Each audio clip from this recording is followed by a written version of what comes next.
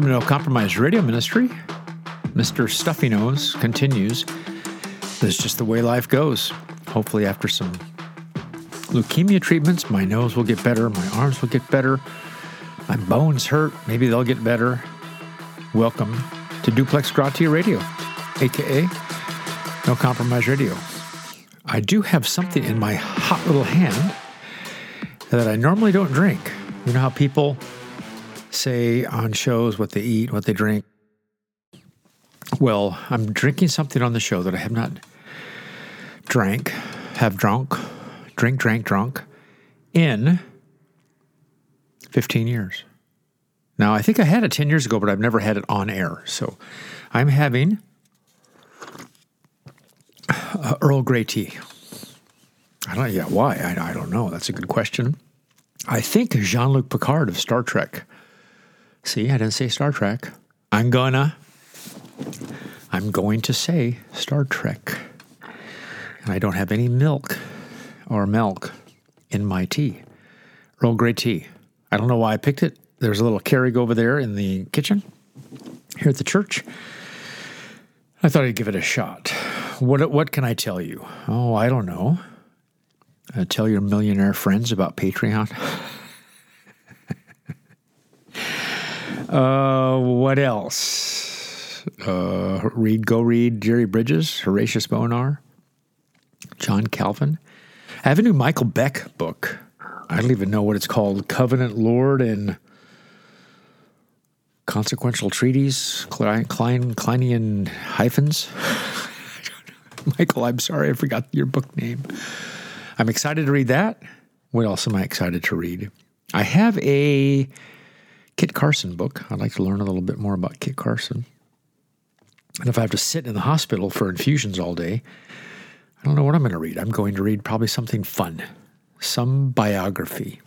I did get chirped the other day, the little podcasting books that are read, and you can get them for $1.99 a book, $2.99 a book. They have deals, and sometimes I read my chirp. I just got the Story of Christianity by Gonzalez, 2 parts. That was cheap. I thought I'd re-listen to that. Anyway, that's my life. Preaching through Luke. What else am I doing in my life? Grandson Amos turned 1 year old. Son's married in seminary. West Cal Escondido. He tells me how great the Clark classes are and the Horton classes are and Troxel classes. What else? I don't know. Are you signed up for the Shepherd's Conference? I heard it was $449 for overflow. I don't know who. I guess people pay. I guess your church pays. I guess if you want the fellowship, you could pay. Otherwise, I think if I'm going to be in town visiting family, I'm just going to show up without a name tag. And I figured if I paid for 30 of them, I should just be able to walk in. Right? What are they going to do? Kick me out? Maybe. A is for antinomian, Abendroth the antinomian. Sorry, Abendroth is A for anti-neonomian. That's what that's for. All right. Heard this week that one of the speakers that you probably know, it's not talking about the Shepherd's Conference, because this person I don't think is at the Shepherd's Conference, their rider is for $20,000 to come speak. First class airfare, etc. I think that was just some big deal on Twitter or something just a while ago about first class airfare and pastors. If you demand first class airfare because you have scoliosis or you have phlebitis or there's a health thing, a real health thing, fine. If then the church doesn't want to pay for your first class, then you don't go, right? You don't want to risk your health. I think that's legit. I think it's legit if you don't put it in your rider and the church comp you and they say, well, we'd like to do that. Or we have a special jet that we want to come and pick you up with. I heard about private jets flying evangelical celebrities around. So if you want to do that, that's fine. If you get a free upgrade, right, or points, or let's say the church that I go to says we'll pay for you to fly coach, and I say, okay, it's $500 round trip. I'll pay another $500 of my own to go first class.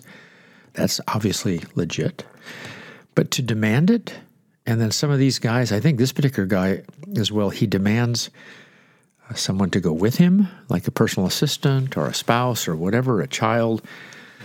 In my day, and of course I'm not one of these big shots, nor do I want to be if I have to have riders. In my day, I'd bring my children along and or wife, and this is crass, I know, but I'd burn the honorarium. So if the church would give you $1,500, $2,000, $500, whatever they gave you, I would use that to bring my child. And I don't know why it happened to be at 12 years old, but I took Haley to India at 12. I took Luke to Germany at 12.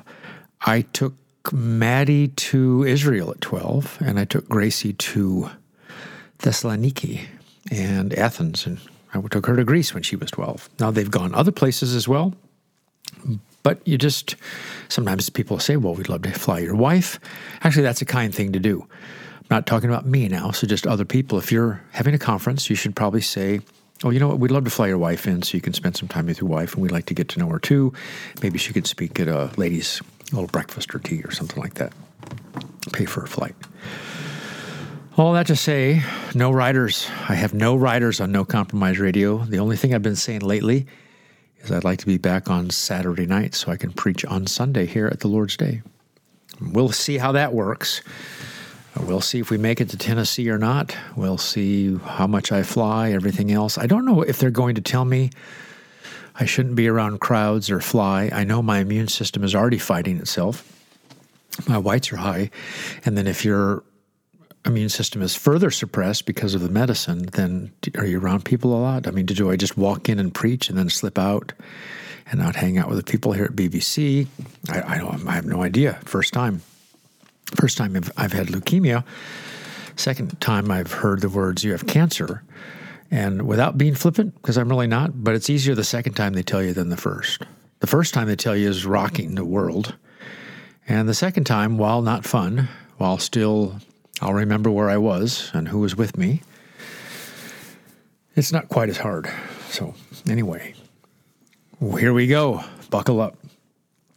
In the providence of God,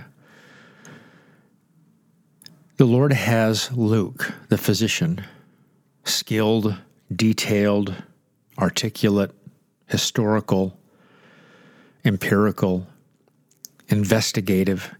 He has Luke put together the gospel of Jesus according to Luke so that you might have certainty of the things that you believe. It was written to Theophilus. God lover is his name, God liker. And if you're a God lover because he's loved you first, it applies to you as well, preachers would say. He, Luke, sorry, I'm hitting this thing here making these sounds. There has to be better sounds than this, right? Aren't there any better sounds on this board here? I was a kid when this came out. My kids know about it because they watched some stupid show.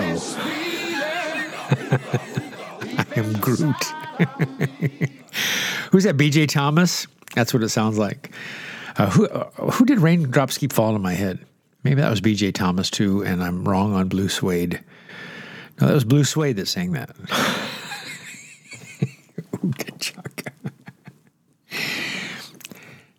One of the things that Luke wants you to do, he wants you to say, I have certainty because I'm believing in the right Jesus.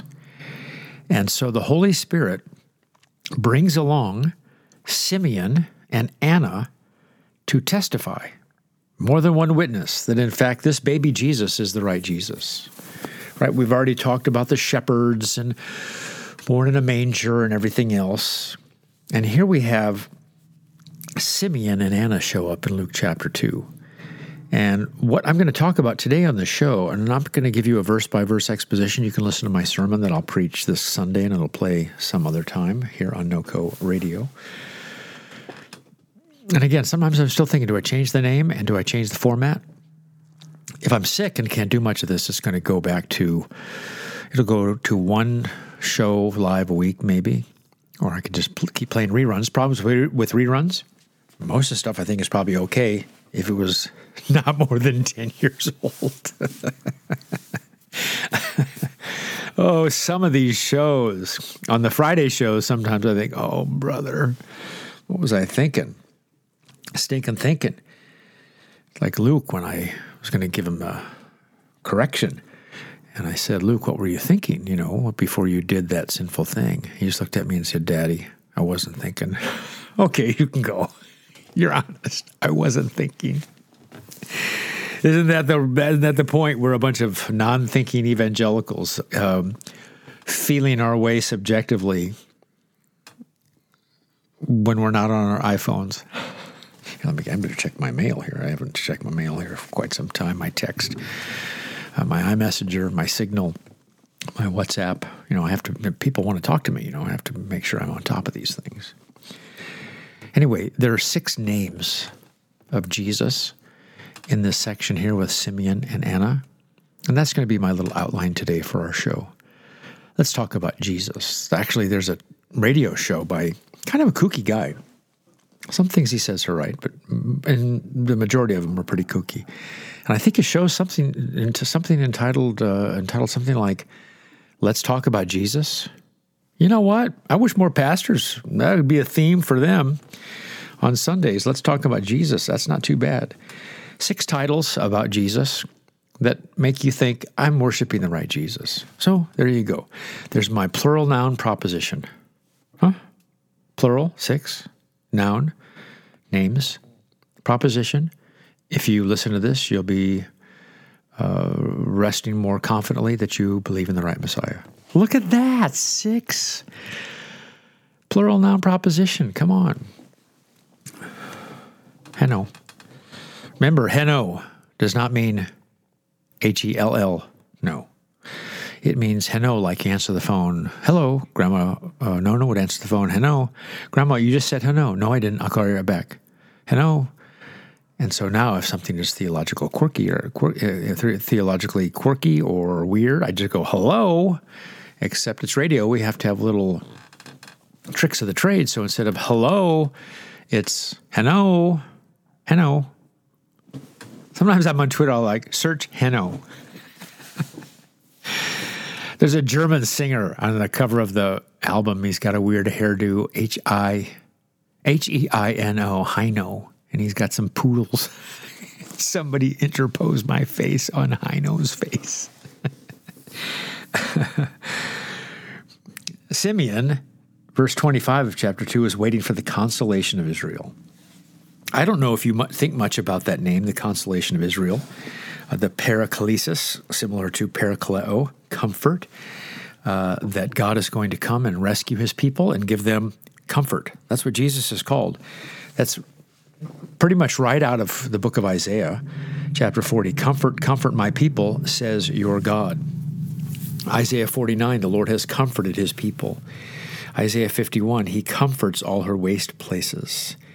Isaiah 57, I will lead him and restore comfort to him. Isaiah 61, to proclaim the year of the Lord's favor and the day of vengeance to our God, to comfort all who mourn. And of course, Jesus comes and brings the ultimate comfort, that is forgiveness of sins. Not necessarily from Roman oppression, although that will be gone in due time, but the Spirit of God comes upon Simeon, and he sees Jesus, and he notices Jesus is the comfort or consolation of Israel. And when we sin, of course, that's the ultimate thing we need is comfort, that our sins have been dealt with, paid for, and we're still a child of God.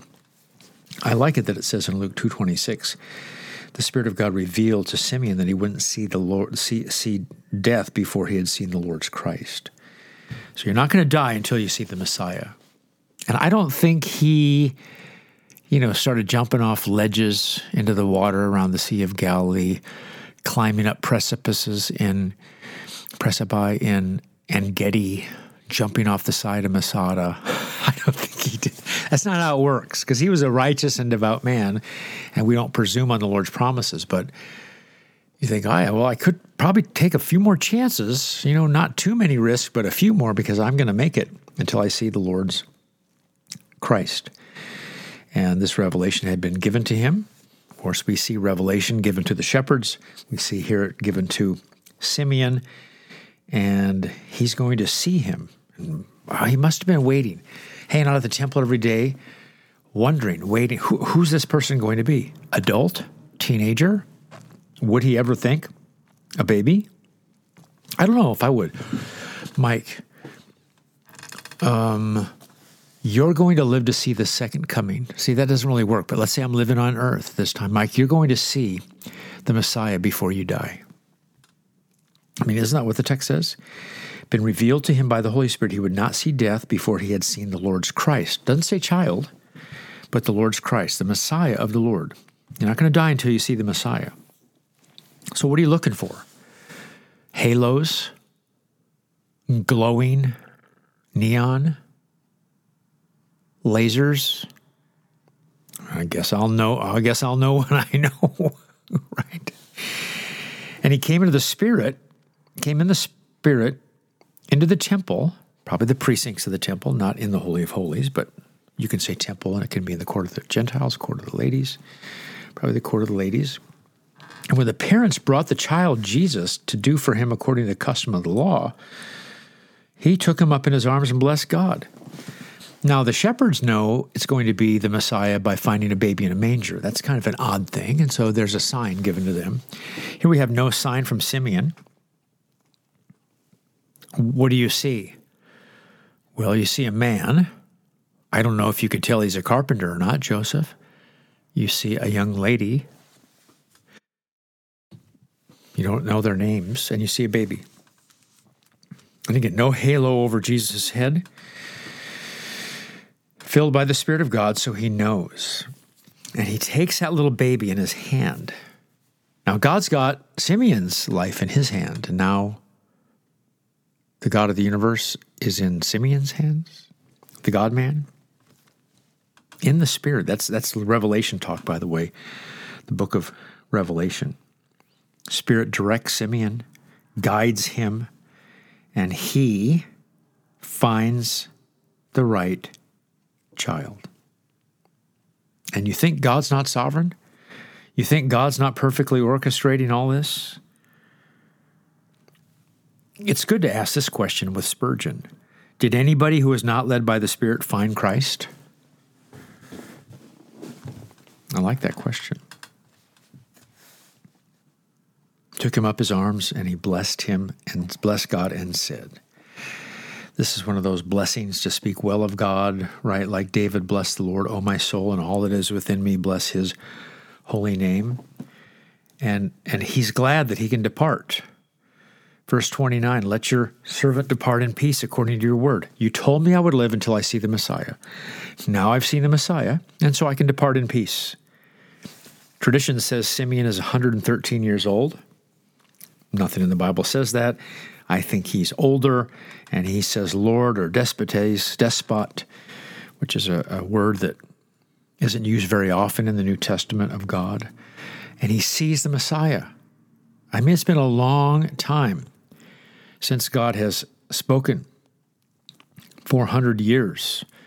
Then we start having things like the angels show up, Gabriel, and he talks to some people and the shepherds, and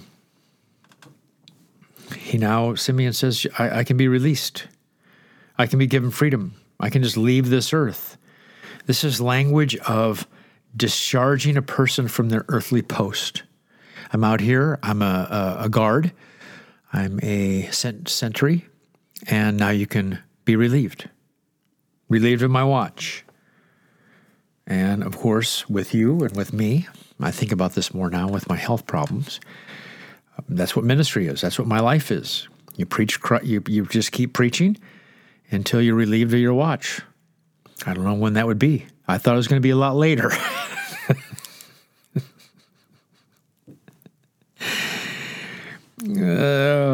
Some Jews would say to dying people, go in peace. Go in peace. So he can die in peace now. Matthew Henry, Simeon bids farewell to this world. How poor does this world look to one who has Christ in his arms and salvation in his view? See here how comfortable is the death of a good man. He departs in peace, peace with his own conscience, in peace with death, that those that have welcomed Christ may welcome death. It's all according, God, to your word. absent from the body, present with the Lord. Not only consolation of Israel, but number 2, salvation. Luke 2:30, my eyes have seen your salvation. This is the blessing continued. Best way to translate this is pertaining to salvation.